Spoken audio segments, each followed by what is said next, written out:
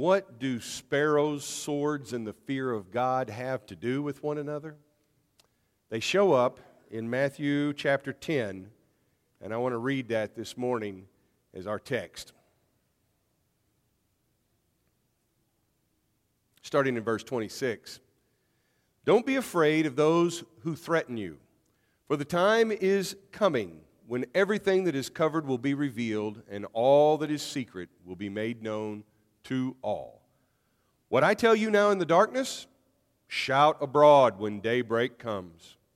What I whisper in your ear, shout from the housetops for all to hear. Don't be afraid of those who want to kill your body. They cannot touch your soul. Fear only God, who can destroy both soul and body in hell. What is the price of 2 sparrows? 1 copper coin? But not a single sparrow can fall to the ground without your Father knowing it. And the very hairs on your head are all numbered. So don't be afraid. You are more valuable to God than a whole flock of sparrows. Everyone who acknowledges me publicly here on earth, I will also acknowledge before my Father in heaven. But everyone who denies me here on earth, I will also deny before my Father in heaven. Don't imagine that I came to bring peace to the earth. I came not to bring peace, but a sword. I have come to set a man against his father, a daughter against her mother, and a daughter-in-law against her mother-in-law. Your enemies will be right in your own household. If you love your father or mother more than you love me, you are not worthy of being mine. Or if you love your son or daughter more than me, you are not worthy of being mine. If you refuse to take up your cross and follow me, you are not worthy of being mine. If you cling to your life, you will lose it. But if you give up your life for me, you will find it. You know, I don't know what you thought when I was reading that. But what do we do when Jesus doesn't sound very much like Jesus? You understand what I'm asking? I mean, sometimes Jesus says things and we're thinking, we can't let him go on saying that. Somebody needs to talk to him. What's all this talk about fearing God? John said that perfect love casts out fear. Jesus even said that, he's our heavenly Father. Somebody talk to Jesus. Tell him to quit saying all that fear of God stuff. It's not going to play well. What's this business about denying us in heaven? I thought we just said, for God so loved the world that he sent his only begotten Son, that whoever believes in him should not perish. What's all this denying business? Thought you were supposed to love us unconditionally, Jesus, right? And then that sword and peace stuff. Don't think I've come to bring peace. Well, excuse us, you're supposed to be the Prince of Peace. And now you're telling us all this sword business, and I got to hate my kids and hate my family. And what's that all about? What do you do when Jesus doesn't sound very much like Jesus? Well, I'm going to offer a few options. Number one, we can reconcile it with great effort. And what I mean by great effort is what we call special pleading. I remember once, I knew a fellow who very, very consistent and solid in his opposition to alcoholic beverages. And somebody asked him, well, what do you do about Jesus turning water into wine? He said, it wasn't wine. Well, we read the Bible, and it says wine. He goes, alcohol is a poison. Alcohol kills people. Jesus wouldn't turn it into that, so it couldn't be wine. But see, that's special pleading. You can't accept something, so you have to work with great effort to reconcile it. That's one option. I don't think it's the best option. Another option is you could just ignore what Jesus says here and focus on the other stuff. What about, boy, I don't know about that Matthew 10 stuff. Let's go back over to Matthew 5. That's a little better, right? Let's go to the Beatitudes, and we'll just stop right there. You can cancel it. Cancel culture is nothing new. We've been doing cancel culture for a long time. We've been doing cancel culture forever.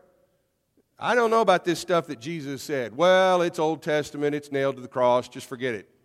Doesn't matter anymore. That's the way it used to be, not the way anymore. Seems like you're kind of sweeping it under the carpet. Yep, I am, because we need to move on. Doesn't fit. The third thing we could do is just listen more carefully, because maybe the problem is not Jesus, maybe the problem is us. And maybe we're not paying attention. Peter had this problem when Jesus starts telling his apostles, you've got to deny yourself and come after me. Son of Man is going to be delivered to the elders and the high priest, and he's going to be condemned, and he's going to be arrested and condemned and crucified. And Peter, thinking, hey, this doesn't play well before the troops, goes to Jesus and he says, you can't be saying this kind of stuff. To which Jesus says, get behind me, Satan. You're not thinking the things of God, you're thinking the things of humanity. He had his emphasis in the wrong place. And maybe when we really do listen to what Jesus says, maybe we'll really understand. I'm not saying that, now there's another option on there. It's like, well, Jesus said it, so you just got to accept it. Well, yes, we do need to accept it, but are we really listening to Jesus? Because there can be a tendency to hear Jesus tough talk like this and say, see there, Jesus is saying all this stuff, so all those other people better listen up. Because if they don't, he might just grab a whip and run them out of the temple. Okay, again, we're reading our own preferences onto the words of Jesus. Either way, whether we're reconciling it, ignoring it, or embracing it for all the wrong reasons, we need to listen again more carefully, and context is important. How important is context? Well, Jesus said, and you can remember this, Jesus said, take your ease, eat and drink, and be happy. That's right, Jesus said that. He did. In a parable, putting those words in the mouth of someone who Jesus describes as a fool. Okay, see how important context is? The context of this section of Matthew 10, really the context of Matthew 10, is that this is an extended speech that Jesus has given to his 12 apostles, and by extension, to everyone who reads this thereafter and wants to be a disciple of Jesus. Now, just to give you some insight on what's coming up on Sunday mornings, next week we're going to start asking the question, when is the last time you read the words in red? Okay? That's going to be our theme. We're going to look at the words and the sayings of Jesus. By words in red, you understand that some Bibles have Jesus' words printed in red text. If you were to look at the Gospel of Matthew, you'll see large sections of red text. The first of those is the Sermon on the Mount. The second one is Matthew 10.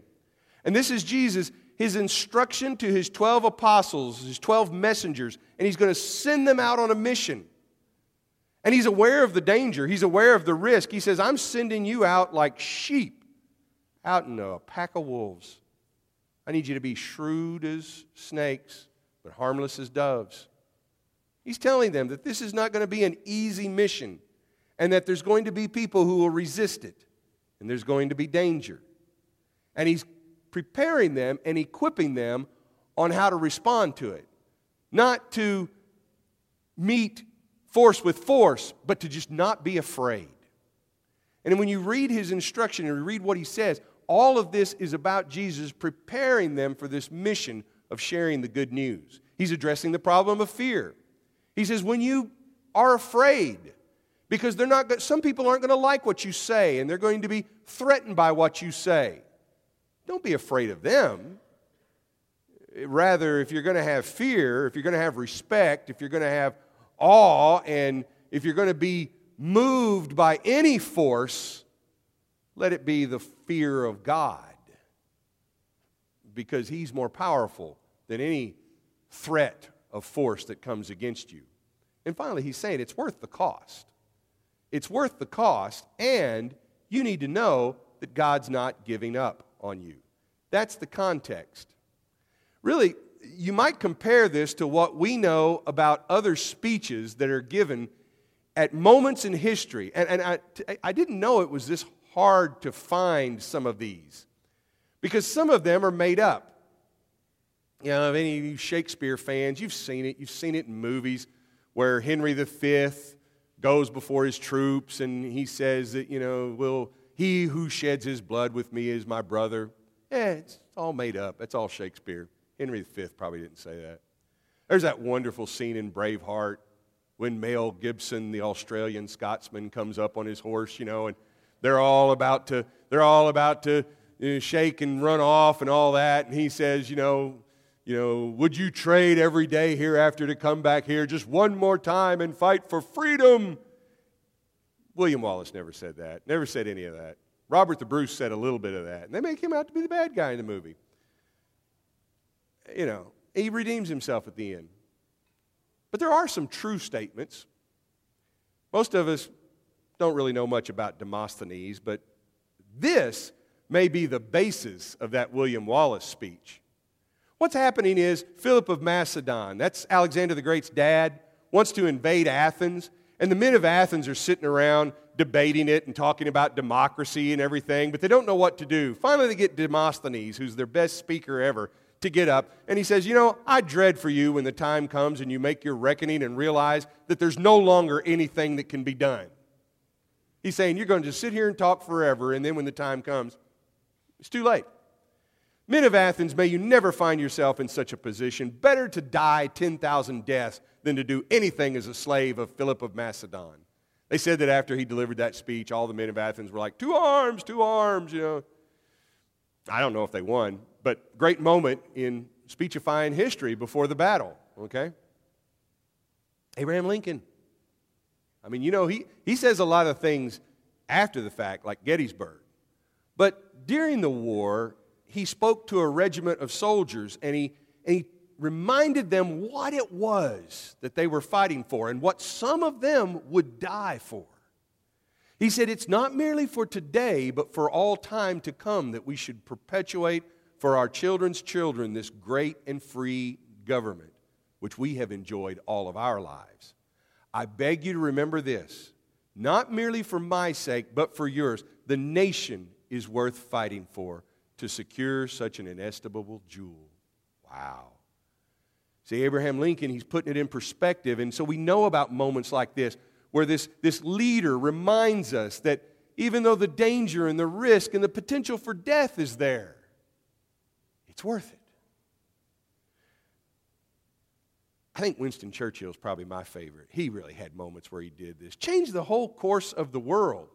And a lot of people, even in America, were saying, Hitler and Europe, just let them kind of figure it out on their own, right? It's not our business, not our business. There's an ocean between us. Churchill kept saying, no, we got to stand up to the bully. I mean, he was kind of the Zelensky of the early 20th century. And so he's being asked by his parliament, well, what's our aim? What's our policy? What's our policy? And he goes into this speech where he says, our policy is to win, is to fight, to fight on the beaches, to fight in the cities, to fight where... He says, you ask what is our aim? I can answer in one word. It is victory. Victory at all costs. Victory in spite of all terrors. Victory, however long and hard the road may be, for without victory, there is no survival. Stirring statements.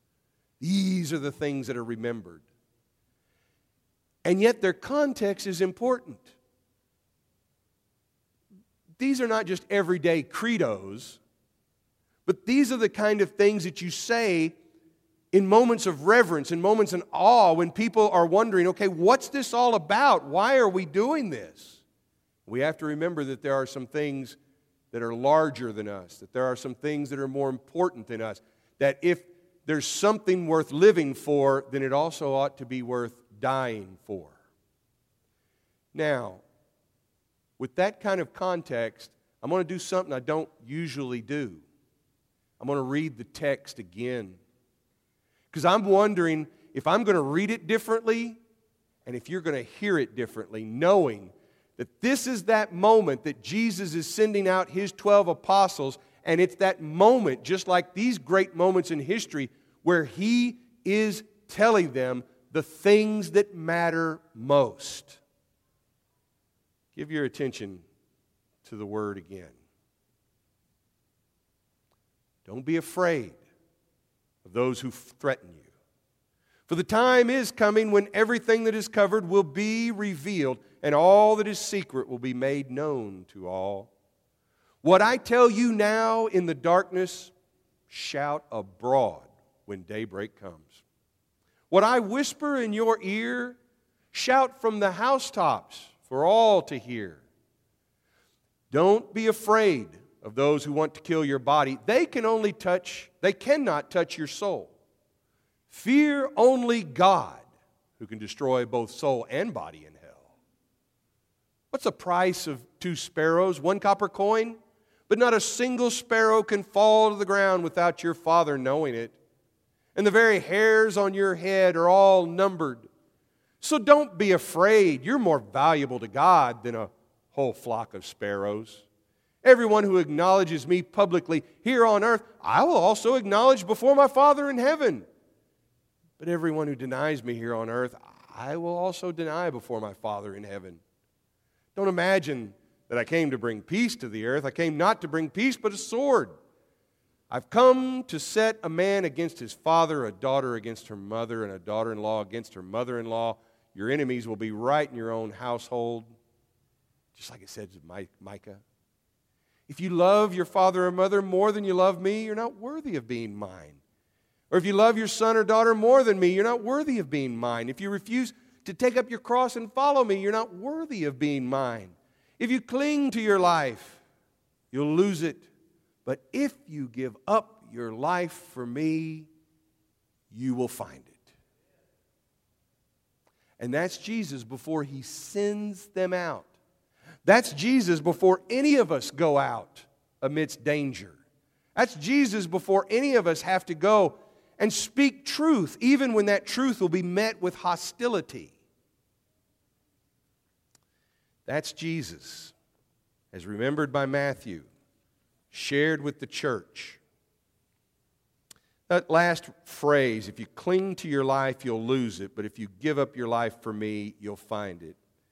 It reminded me of a story that I've known since my college days. It's a story that's been made into movies and books. It's the story of Jim Elliot. Jim Elliot was a missionary in the early 20th century, and he was a martyr. He and his friends went to preach the gospel to a tribe in Ecuador, and eventually they were killed. Yeah, I've heard this story for so many years. When I finally saw a picture of Jim Elliot, I never realized how young he was. He died in 1956. They found in his notes a card, and on that card was a phrase, his own take probably on this Matthew 10 scripture. He is no fool who gives what he cannot keep to gain that which he cannot lose. Those are stirring words. We can't keep these lives that we work so hard to perfect. We can't keep them. And if we try to cling on to them, we'll ultimately lose them. But if we give up ourselves for Christ, for His gospel, then we can't lose that gospel. We can't lose that eternal life when we surrender. That's the mystery of the gospel. It's the promise of Jesus. It's the word that He says. It's the word that Jim Elliot believed. And it's the one that we ought to take and consider, especially on this Memorial Day weekend, where we remember that people do sacrifice greatly with their lives, to secure certain freedoms, to secure liberties, and to protect others. And yet that's just the things of this world. How much more then does it make sense for us to be willing to risk for the eternal kingdom of heaven? Because if we can give up that which we can't ever keep and hold on to, we'll gain that which we can never lose, which cannot be taken away from us. Not if we embrace Him. You know, we end this series where we started, with that little lesson about the sparrows. I want you to think back, if you were here, that Sunday in May when we had the baby blessing. And we said that every life here, even the lives of these little children, but every life is worth so much to God, that God cares about silly little sparrow birds. They're like garbage birds, pigeons, wrens, whatever you want to call them, all these little birds running around. Sure, they're nothing special. I mean, I don't know. My bird watcher people, how much credit do you get for seeing a sparrow? I mean, is that really go over? Oh, look, a sparrow. Yeah, big deal. I mean, but that little bird is worth something to God. God pays attention. Now, how much more valuable are you? And yet, here he says that again in this speech where he's asking them to risk it all. And the reason why we don't need to be afraid is that God knows us. He's not going to forget us. He's not going to ignore us. You are worth something to Him. But now here's the question we need to hold in our hearts.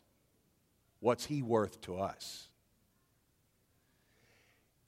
If we are worth so much to Him, what is He worth to us? What are we willing to do then? Oh, Jesus still sounds like Jesus when you really pay attention to Him. He said, you've got to fear God, because to imagine that there is such a power that can create the universe, that can ignite the stars, that can create all the treasures that we treasure so much, and yet this mighty Creator loves you, and even the dumb little bird that doo-dooed on your car, He loves that bird. He knows you. Now that's awe. That ought to inspire. That ought to fill us with a little bit of fear and trembling because of so wondrous that thought is. Yeah, Jesus still sounds like Jesus when He says, look, facing this truth, the sad reality is some people aren't going to like that. Some people are going to resist that. They're going to turn against it. And you're going to find that rather than this just being some sort of little magic totem, some magic blessing that makes your family happy all the time, no, it's going to lead to some conflict. But how can it not? When you consider what's at stake. Now, pray to God that those conflicts get resolved, yes. But Jesus says it's bound to happen. Even some of His own family members were saying, Jesus, what are you spending all your time doing all this? I'm doing my Father's business. Doesn't mean that we don't love those people. It means that we know what God's worth to us. This is what leads us through the rest of this worship and past today. Would you pray with me as we are going to sing this song and come around the Lord's Supper table afterwards? Almighty God, we declare to You that sometimes what distracts us so much in this life is fear. Our fear of being ignored. Our fear of being unloved. Our fear of losing power, losing control. Our fear of being unhappy. or uncomfortable. And Father, because of those fears, we will buy anything, do anything. We will ruin ourselves and others, all in an attempt to overcome those fears. God, help us and save us from this temptation. Teach us that when we put all fear, respect, reverence, and awe directed towards you, then we find real happiness. We know that we are worth something. We know that we are loved. We know that we are not forgotten because we are your children. We are your servants. Now, Father, give us the strength and the will to behave as your children. This is our prayer in the name of our rescuer, Jesus Christ. Amen.